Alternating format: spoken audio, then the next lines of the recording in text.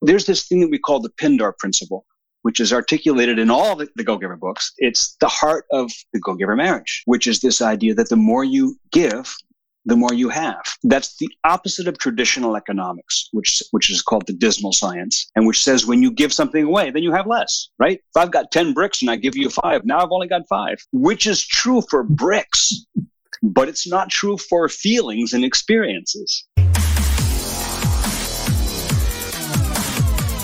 Well, John, Anna, thank you so much for joining us on the Freedom Media Network podcast.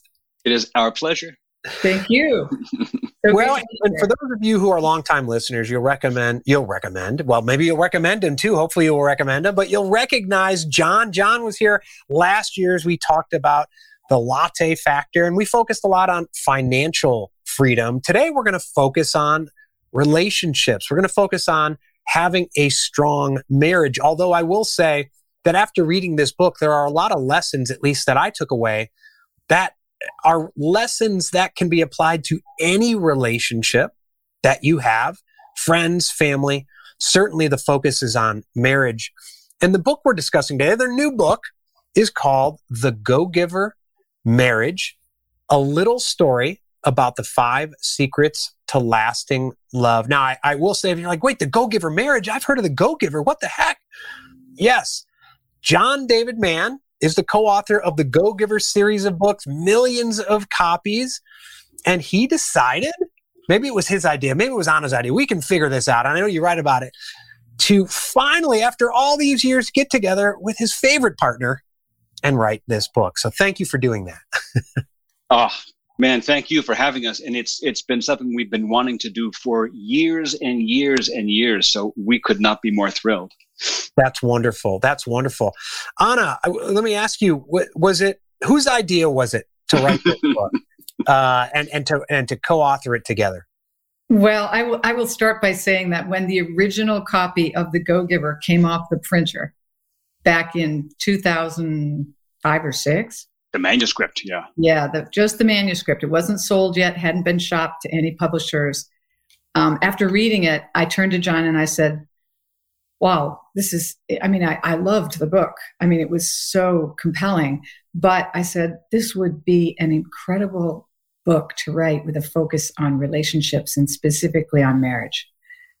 Because most people think that if you're giving in a marriage that you're overtly codependent or that you've got, some kind of complex where you feel you don't deserve to receive, you just give and give and give. And, it doesn't mean any of that.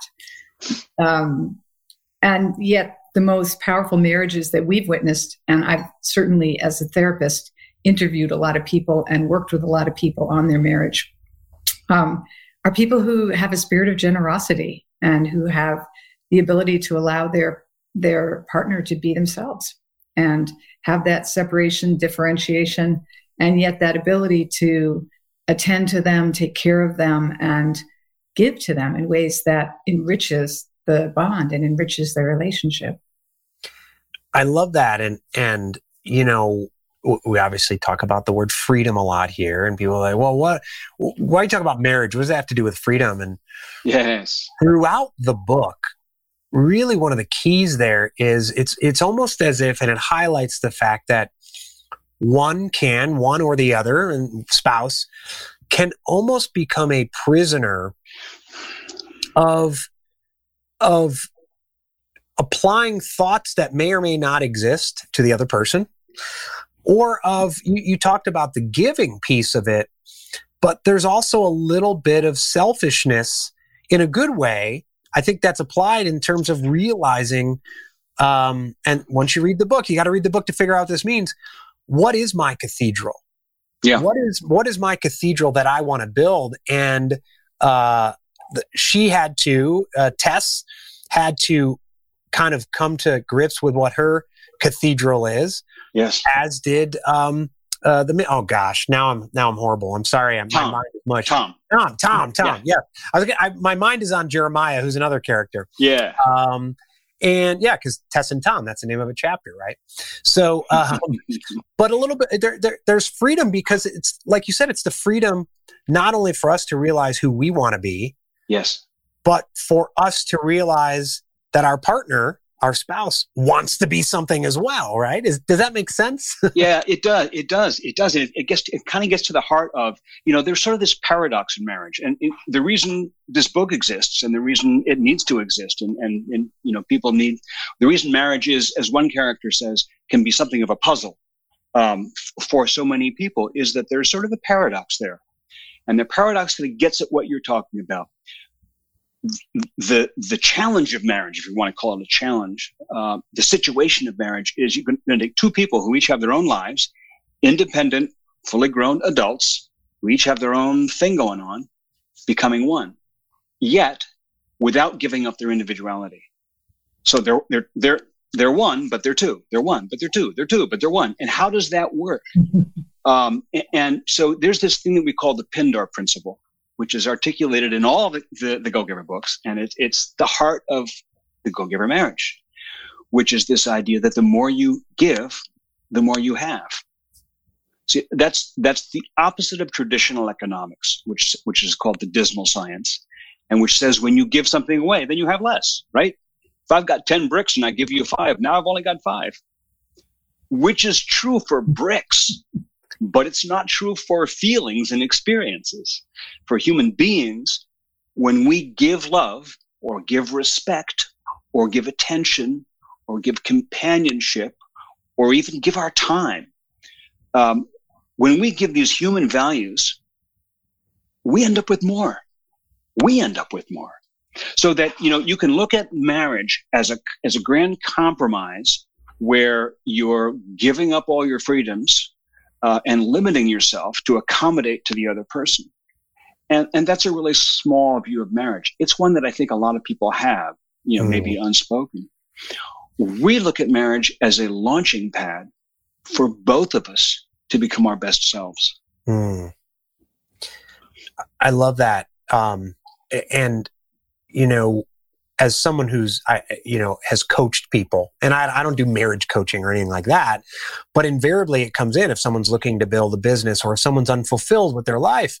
Yes. And it's so interesting how a number of people, so there was a few years ago, I had a client and they lived in Chicago, and she was so sick of Chicago, sick of the weather, sick of Chicago, whatever, and wanted to move to Charlotte. She's like, but my husband will never go for it. Well, how do you know? I just know. Yes. And I said, okay, well, how do the conversations go? She said, well, just take the other day. We're at the park and this cold wind blew through. And I said, oh, it's so cold. And he said, and don't tell me it's not as cold in Charlotte. And there we discussed it. I said, that's the discussion? I said, that's passive aggressive comment. They got to sitting down and he's like, oh, I thought you were kidding. Yeah, I'll move to Charlotte. Once they actually sat down and had a discussion. That's classic. That similar has played out so many times. Men who, I had a client, and this happened a couple times, whose wife made more money than they did. And so they were killing themselves because they thought their wife didn't like the fact, but they never sat down and had a discussion about it.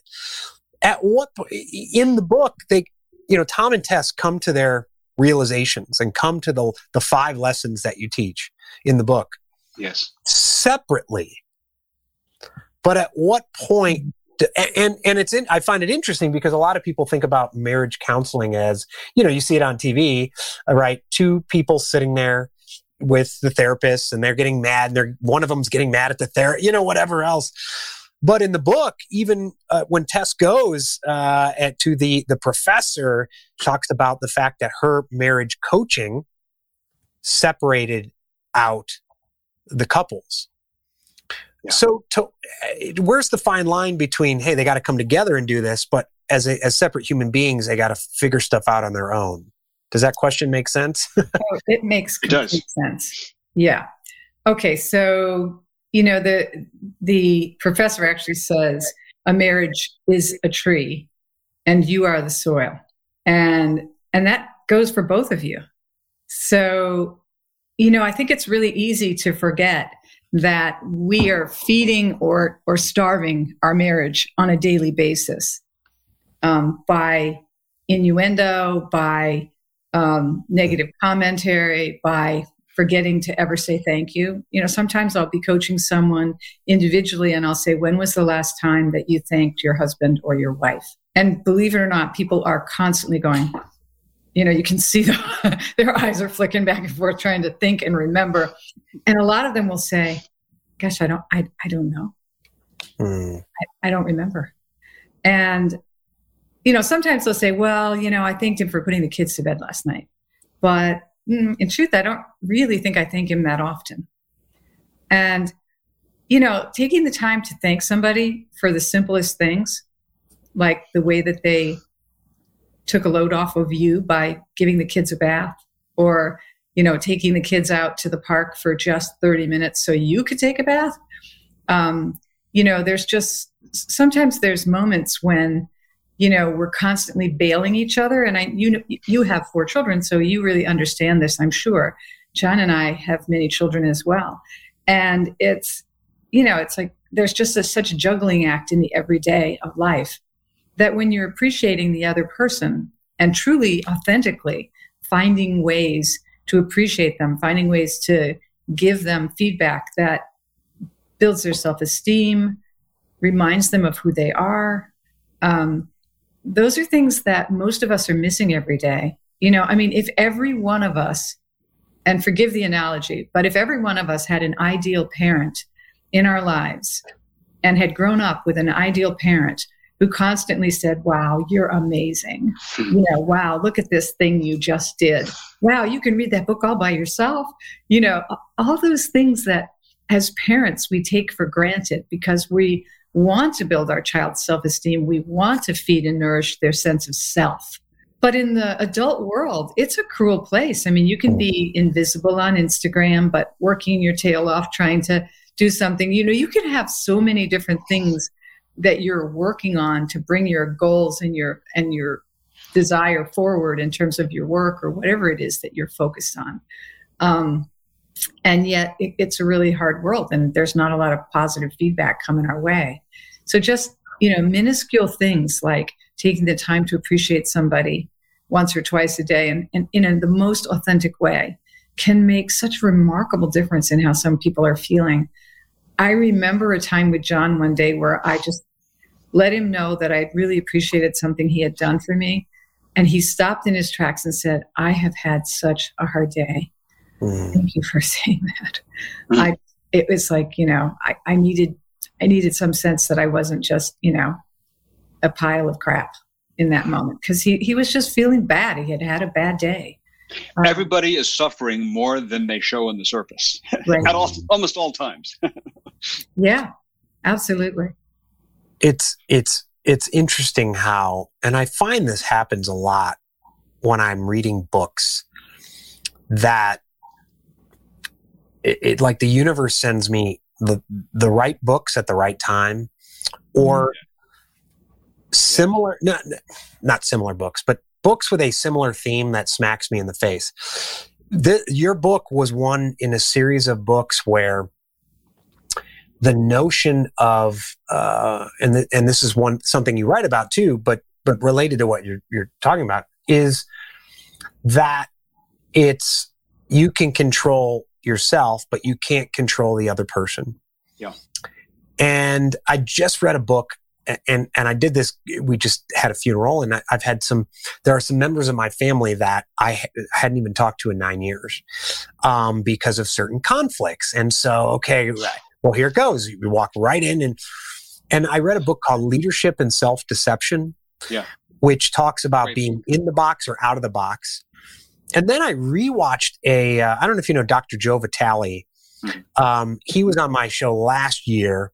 He's going to be on again in January. And I rewatched a clip and then reread it in his book where he says it's not your fault, but it is your responsibility. And you can change yourself, which changes the outer. And then this lesson in the book, and applying that at the services 2 weeks ago, but also moving forward, it just made such a huge difference in terms of it's easy, even in a marriage. And Tom and Tess have this to go, and what you just said with John in terms of saying, I appreciate it, and not realizing what people are going through. It's easy to assume, well, they know Yeah. They know that I appreciate them. They know. And it's like, I tell them that all the time. When was the last time you told them? Yeah. 3 years ago. Yes. Make assumptions. And everything about marriage, everything you can say about marriage in terms of principles or ways that you can improve it or ways that it operates, its dynamics, are all exacerbated when we're under stress. It's easy to have a happy marriage and everybody's happy, right? But that isn't reality, because reality is we're all struggling with our lives. Stuff happens. So, honestly, I had a hard day that day. Well, we're stressed out with deadlines or a schedule, or the dog is sick, or we're sick, or something's going wrong, or the roof is leaking.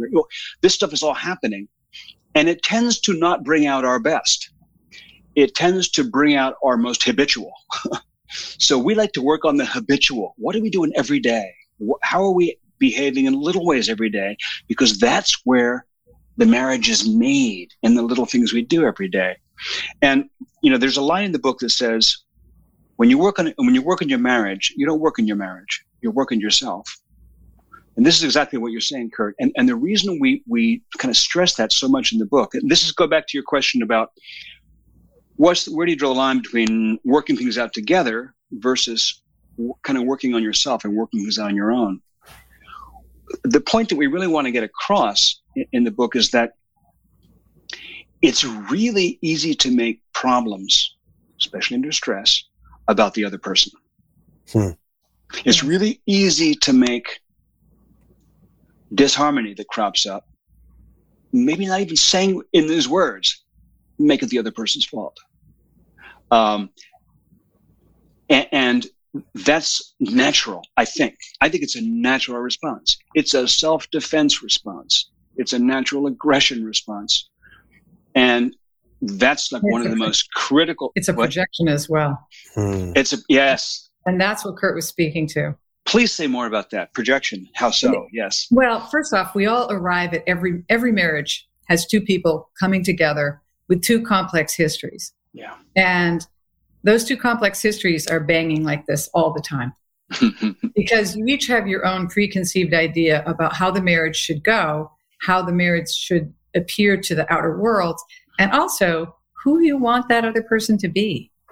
And the truth is that the closer you get in the marriage, the more you'll start to uncover layers of your own material that will rise up and get in your face. And suddenly there you are in a sort of codependent action, trying to mold your partner to be the person that you would like them to be. Or you think they ought to be, yeah. Yeah, not the person that they are. And, that's really, there's a time and a place to get in the room with a therapist with both of you. But it's usually when criticism, which has its own momentum in a marriage, the minute you start criticizing your partner, you are really heading down a dark path. Even if it's just in your head. Right. And by the time you reach the point of contempt, and these are, Dr. John Gottman, who's the premier marriage researcher worldwide. I mean, he's studied marriages for 40 years now. I mean, he is really the guy who defined what he calls the 4 horsemen of the apocalypse. And criticism and contempt are 2 of them. So when you're hitting those places where you're holding your partner in contempt, you're actually speaking to them in ways that are really disrespectful and not whole. Then you're barking, and one of you could be doing work to try to change it, but often you need to get in the room with somebody, with both of you, so that you can really ask some questions. Do we want to continue? Are we committed to working on this? Marriages are much more complex. And I think the other reason that we write the book and that we focus on generosity is that there are so many ways that you can nourish and feed the other person in really profound ways that feed them personally, that feed them emotionally. And there's so many ways that you can give. And I'll give another example, because I work with a lot of women and men. And so I always ask questions about intimacy, like how alive is your intimate life? And where does it stand? And how do you as an individual really feel about it? And those are the moments when I'll find people saying, well, my wife's really not that interested anymore. or I'll find people saying, my husband doesn't quite do it right. And I'm always like, okay, all right. Define right. Yeah, define right. Yeah. But, these are really important questions, because then you start to find out, and I'm blushing, I can see it already on camera. These are the moments when you find out what's really going on for that individual, how they really feel about the other person, how they really feel about the marriage, and if the marriage has the capacity for intimacy that can go to a much deeper place. And often with just a little coaching and, with both women and men, I try to help them find ways that they can increase the frequency of intimacy, number one, because if I've done a lot of interviewing of people in marriages, because I find marriage research is at the core of what we were aiming at in this book. So when you interview people, often one partner thinks there's way too much, and the other partner thinks there's way too little intimacy. And or somebody's happy with where it's at, and the other person feels it's really not enough. So I try to find ways that they can approach this with a giving attitude. Make a decision that twice a week is absolutely going to happen. And then you really are absolutely cueing the other person that, hey, tonight, let's get those kids to bed early. Let's make time for us. That you're setting up the candles, you're doing the things that give your partner the clear message that, yeah, tonight. Yeah. And can I jump in? That because it's amazing how many men I've coached who will say, well, I don't want to ask her. She was with the kids all day long. I don't want her to feel like I'm just like a pawing dog, and I don't, and at the same time, he's quietly wants so much more. And it's not like he needs her to be there every day of the week. I mean, there's so many men that are like, even if it was once a week, I'd be happy. But in a lot of marriages that are 7 or 8 or 10 years old, there's a lot of, it's happening twice a month instead of a little more often than that. And I bring this up just because it's amazing how much it warms up the whole family when there's a little more playfulness, a little more intimacy, and a little more of that generosity of spirit of doing this as an act of giving.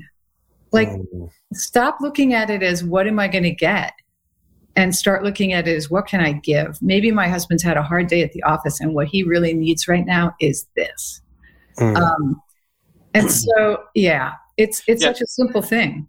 I could just put in there that I mentioned Pindar's principle earlier. The more you give, the more you have. So much sex life would be better for so many people if they just made this little switch, which is to approach it. This is what Donna just said. Approach it from the point of view of giving rather than getting. I think one of the things that creates unspoken tension in people's sex lives is this idea that feeling it's a tug of war. It's like, oh, my husband just wants it. My wife doesn't want to give it. If you both approach it from the point of view of giving to the other, everybody ends up happy. It's not like there's going to be a shortage of pleasure or a shortage of companionship or a shortage of intimacy. There's enough for everybody.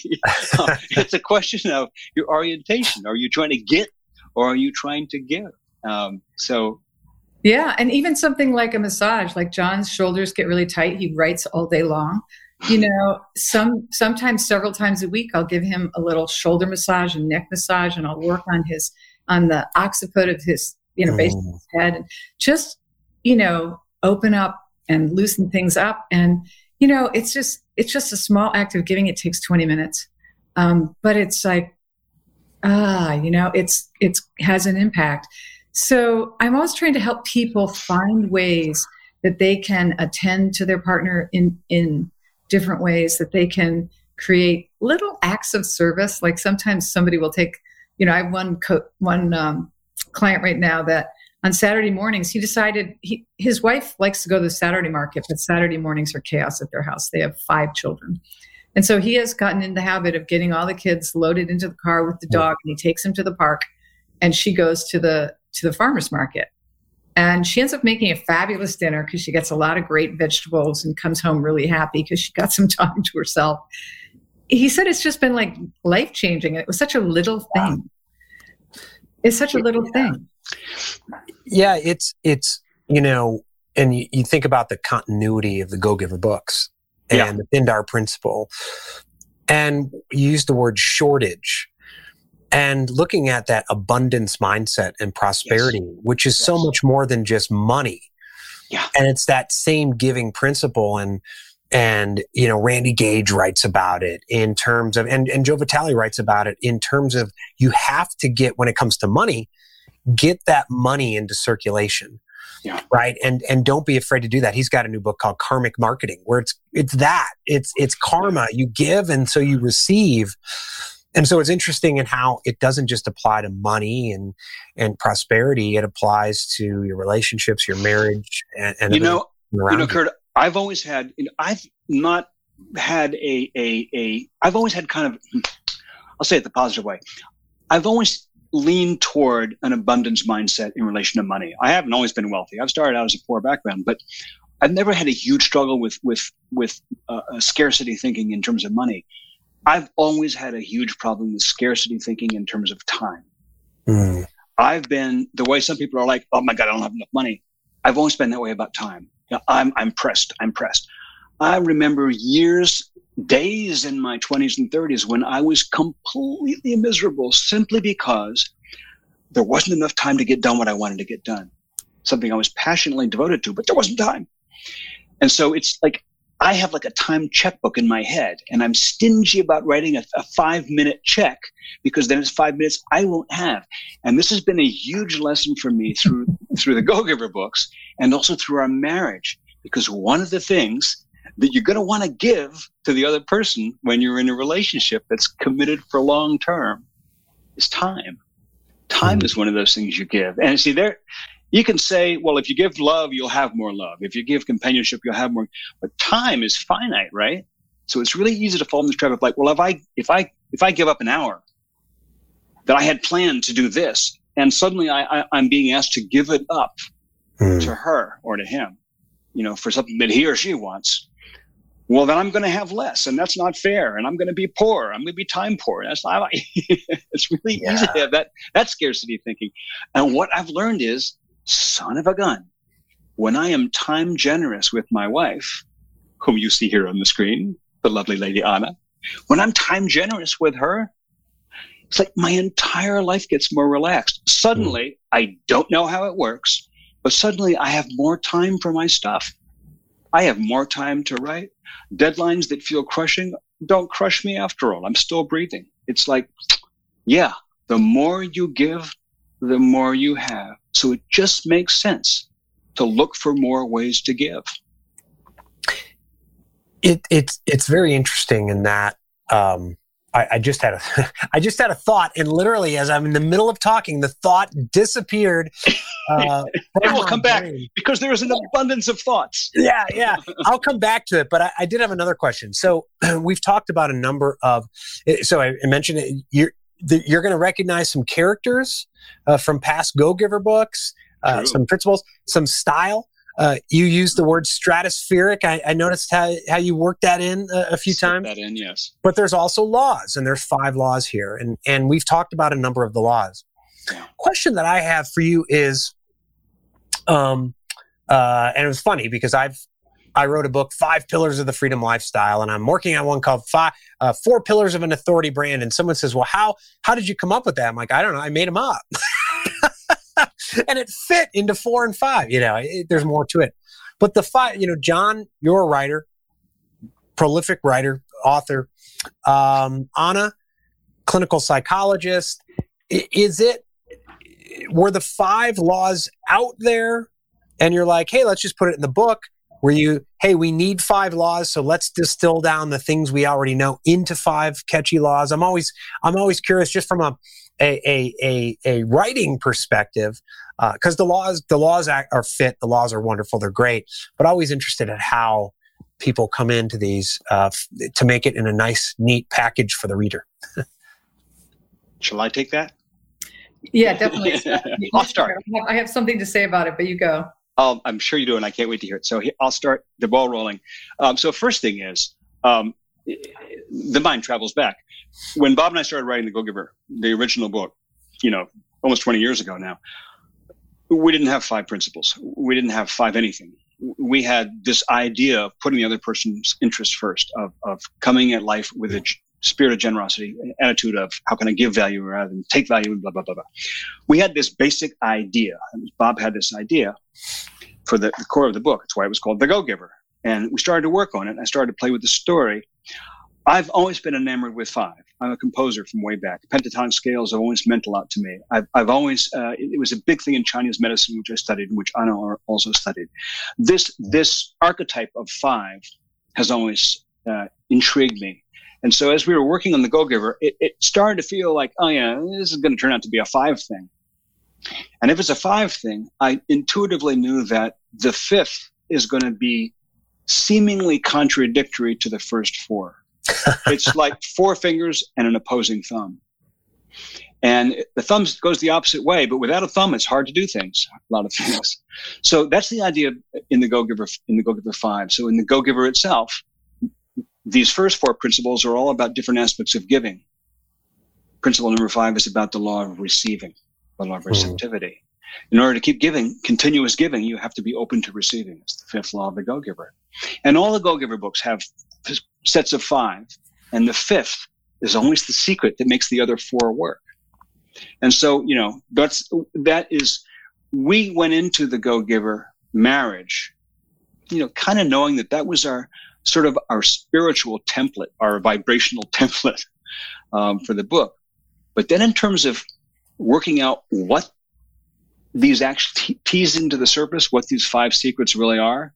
I mean, the 5 secrets in our book are close reflections of the 5 laws of stratospheric success in the original Go-Giver. They're not literally the same thing, but they're echoes of the same thing. But then some of the most fun that Anna and I had, because we wrote this book together, some of the most fun we had on long walks together, around the blocks of our neighborhood, was talking about these different 5 secrets and what felt right, and what was the reality of our marriage, and what was the reality of what we saw in other people's marriage. So yeah, we knew there was going to be a 5, and the 5th was going to be opposite, but it was a question of sort of pulling out of real life what matters, what are the secrets. And now what were you going to say?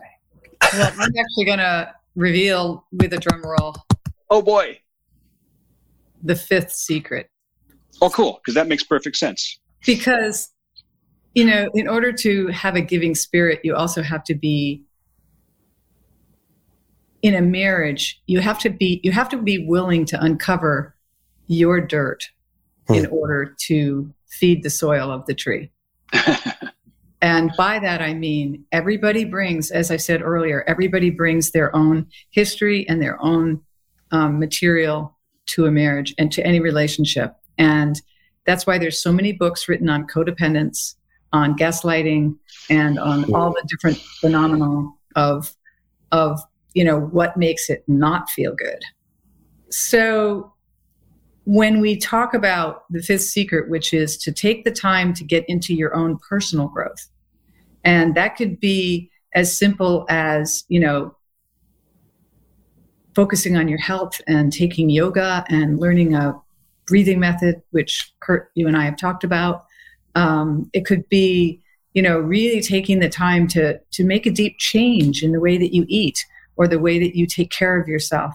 It could also mean that you're going to go back to school and take on a new course of study and grow in different ways.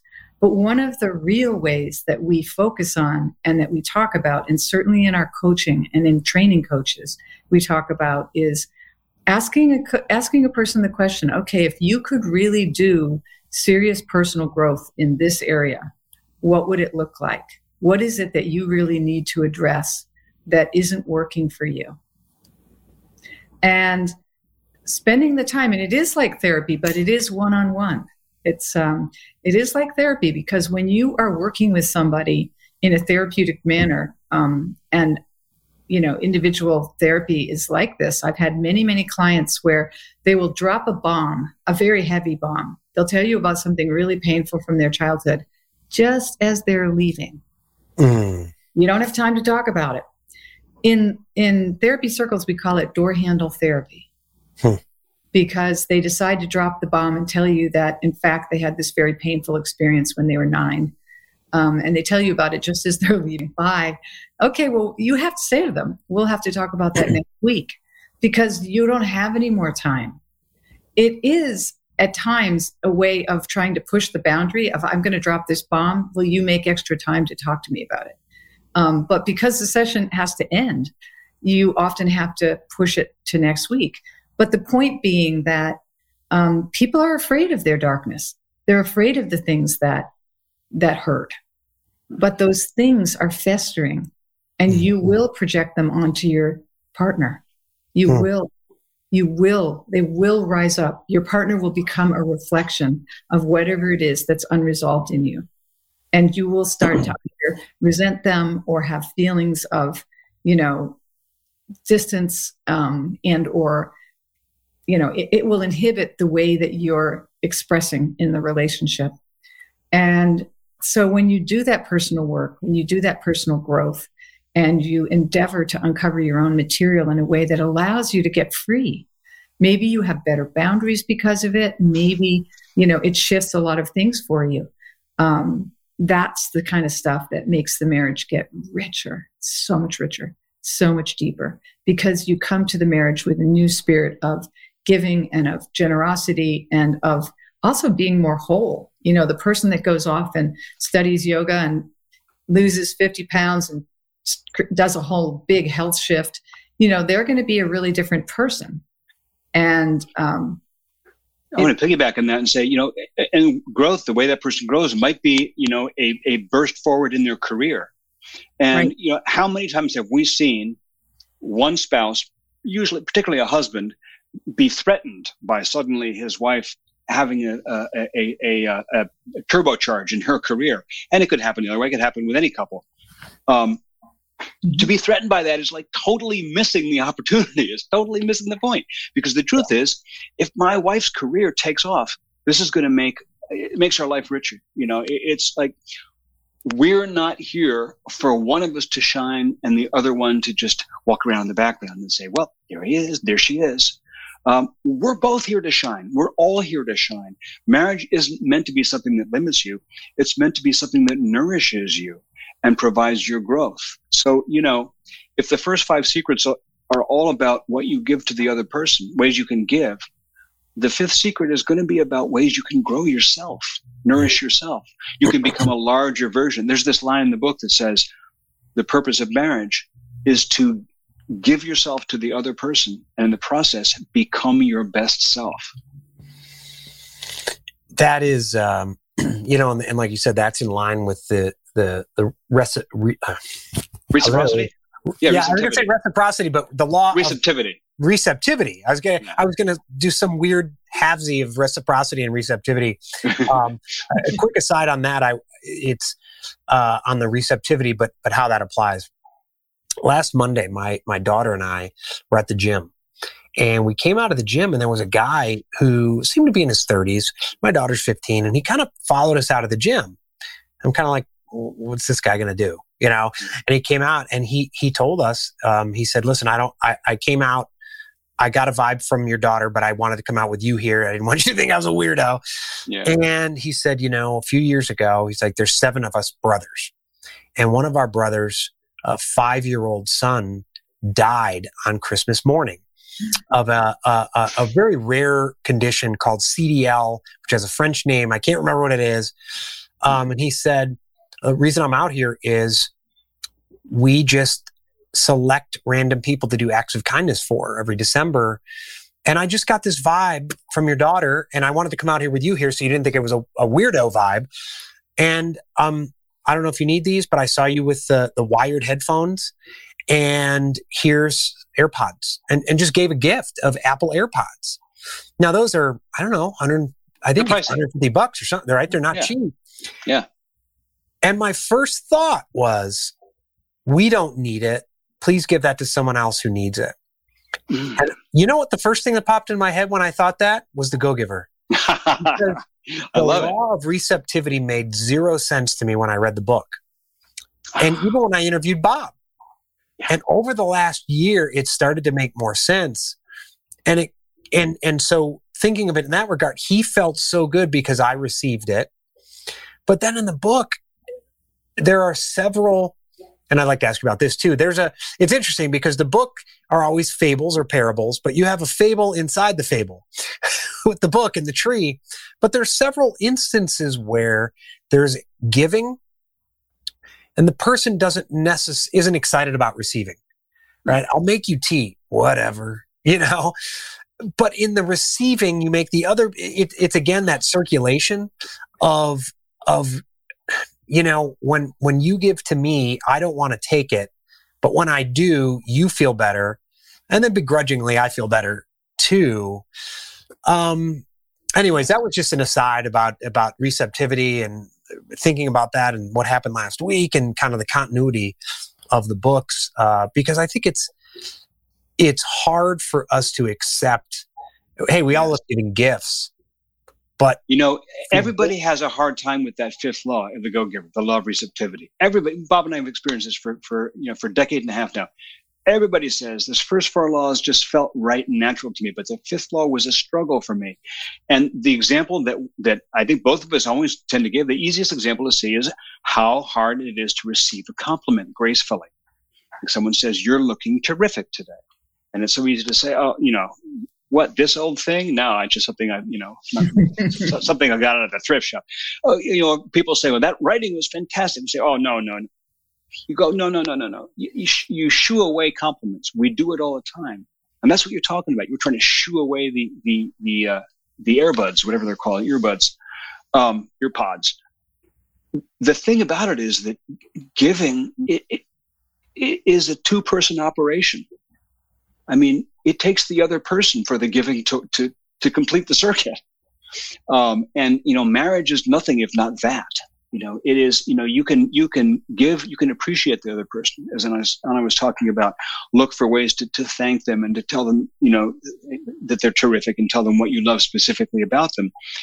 But the other person has the responsibility of accepting that, of taking that and saying, "Thank you. I appreciate that so much." And, in relation to growing, Jonna was talking about, you can't, there's an old saying in sales, you can't sell from an empty basket.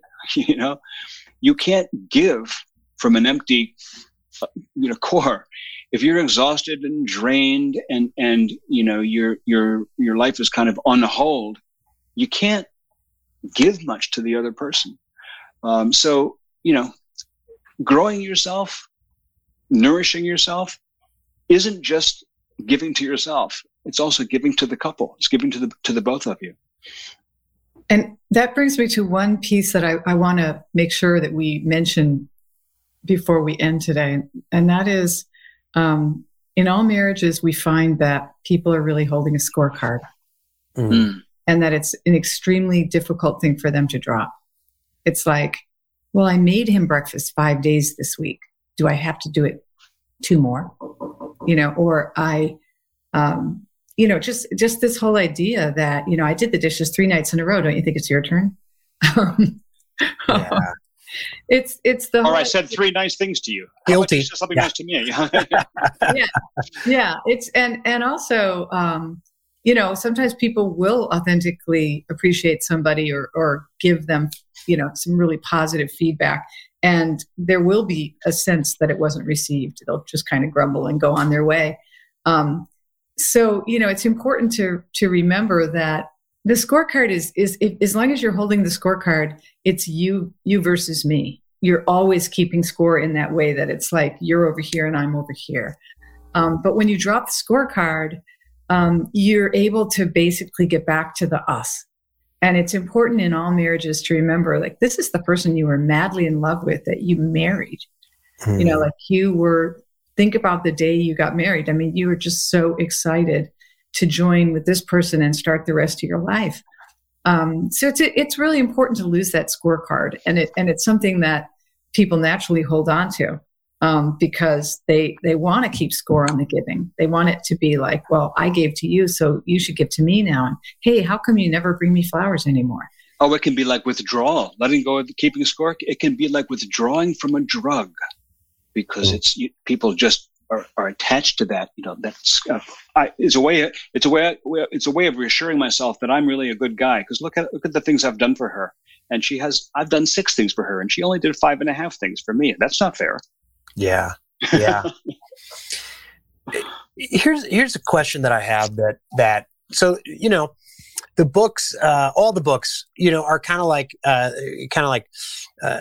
M. Night Shyamalan movies, right? Where it's like really disparate things all of a sudden come together at the end. Like that person, surprise, this person knows that. Oh my gosh, they're married to this person, right? But in this book, there's a wonderful ending. I love how the book. I'm going to ask this question. I'm going to try to ask this question in a way that doesn't give away no spoilers. Too much. But things happen in this book where Tess and Tom, coincidentally or not coincidentally, are taken under the wing of some great people on the same day, right? And come to similar conclusions, right? That help them. Yes. And but let me ask a question. What if, Tom had his discussion with Jeremiah and comes to a conclusion, and Tess has her kind of, I'll call it her selfish awakening, meaning when she's like, I don't have any skeletons in my closet. Oh, wait, I do. And it's basically kind of like, I'm unfulfilled. This is, she has that. But then Tom comes home and realizes that, and so is able to do something before she doesn't even agree with it. What would happen if Tom hadn't had that awakening? She has an awakening of, I'm unfulfilled, and this is what I really want to do, but Tom doesn't. In that case, it didn't tie up in a neat bow. Yeah, in real life, it doesn't.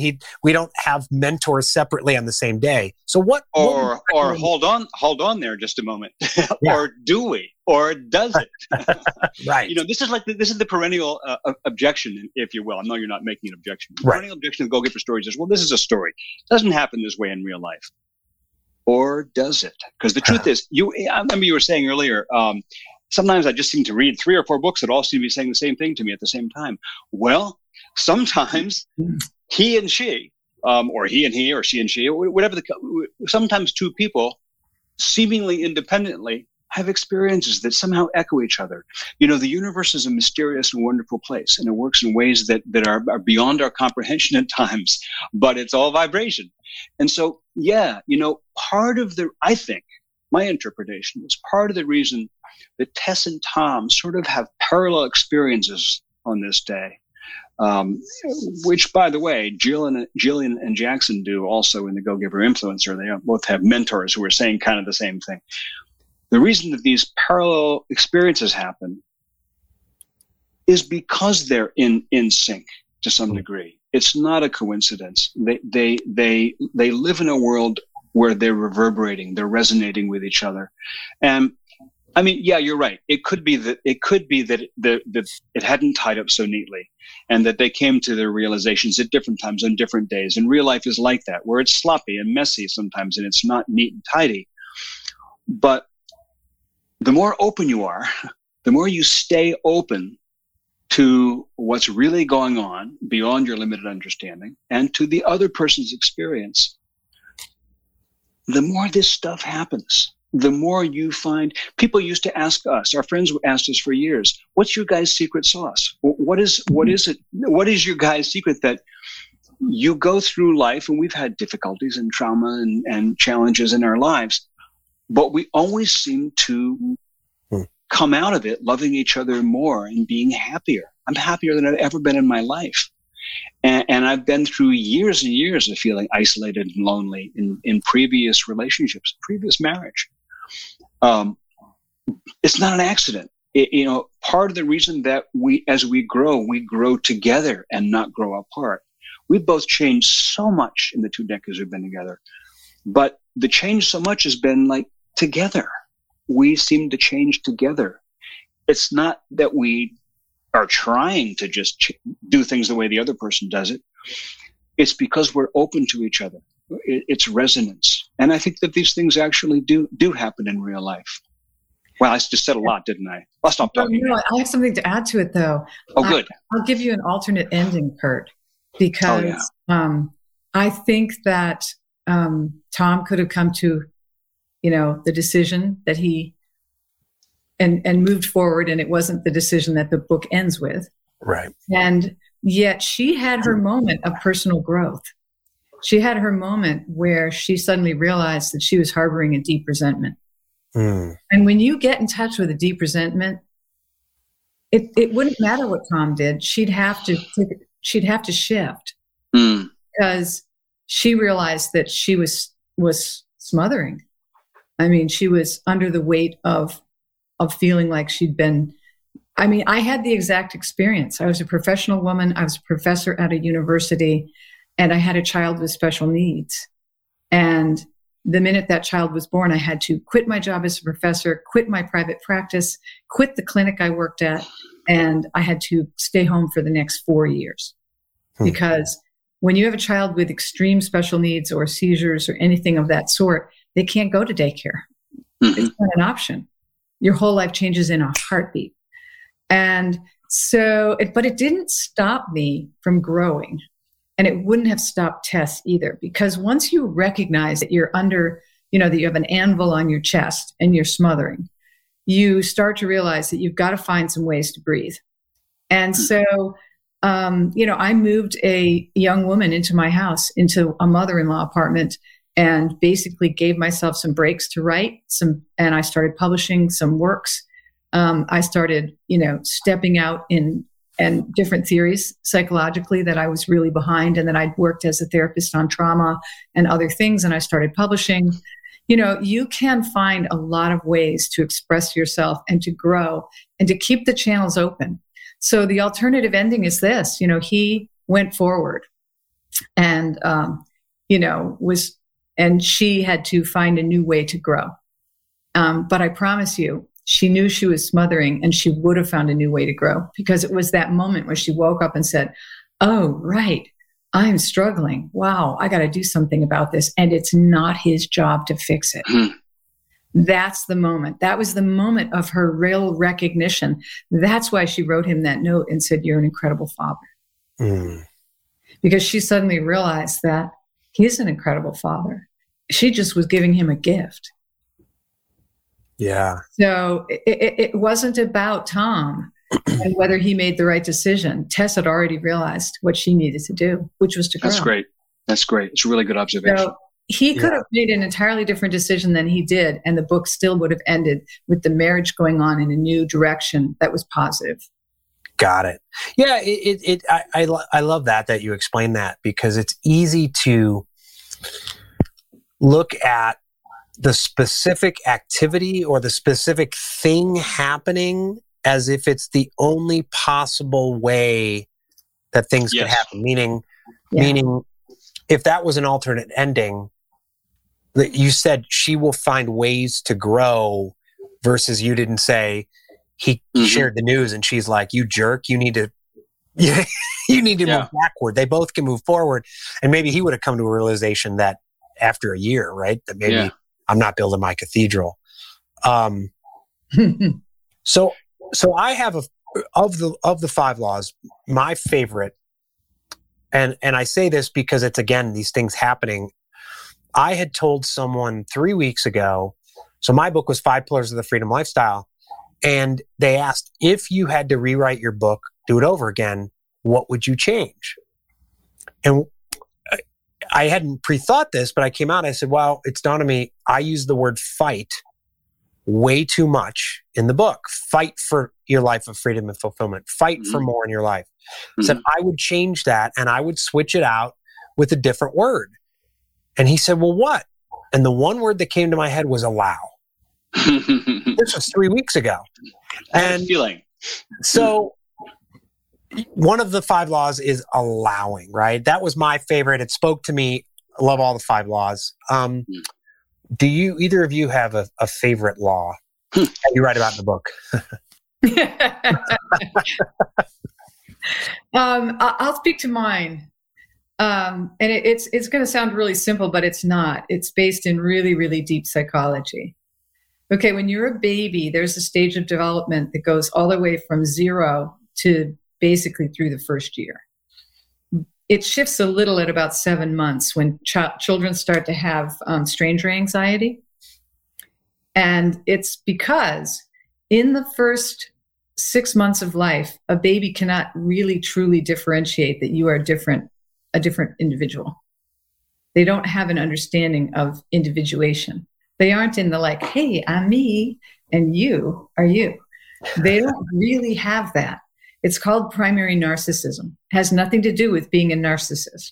A narcissist is what happens later on when people get taken care of during primary narcissism. But the most important thing during primary narcissism is having your parents, and you know, Kurt, because you have multiple children, that delicious phase when the baby is between 0 and a year. You just can't bite their cheeks enough. You cannot coo over them enough. You cannot throw them up in the air and make them giggle enough, because the part of you that is just bursting with just the juiciness and the love that you feel toward this child is just spilling out of you. You are a natural fountain of giving when your child's in that phase of development. When you have parents that attend to you in that kind of way when you're young and are constantly feeding your primary narcissism, they get to just soak it up. It's like, that warm sun on a beautiful beach. They get to soak up all that love. And that love is what builds their ability to stand up, start walking, start running around the house, and being the terrible two terror that they become. Because they now have a sense of self, and it's like, I want my apple juice now. And yet it's all like an important part of that phase. So what happens, fast forward, you get into grade school and people bully you. You are not invited to the birthday parties that other people got invited to. Maybe you have stutter or you have a learning disability. Whatever it is, that's a challenge for you. You're not getting nourished. You're not getting fed. Unless you come home to parents that are constantly building your self-esteem, life can be pretty empty. And if you have a parent who's a drug addict or who's depressed or who's an alcoholic, if you have that kind of those huge, huge gaps where you don't have somebody that's even playing in the same arena with being able to give to you your narcissistic needs, it's not like they go away just because you turned a year old and moved on. So the need to be witnessed, the need to be seen, understood, and loved is the most powerful ritual of our life, and it never goes away.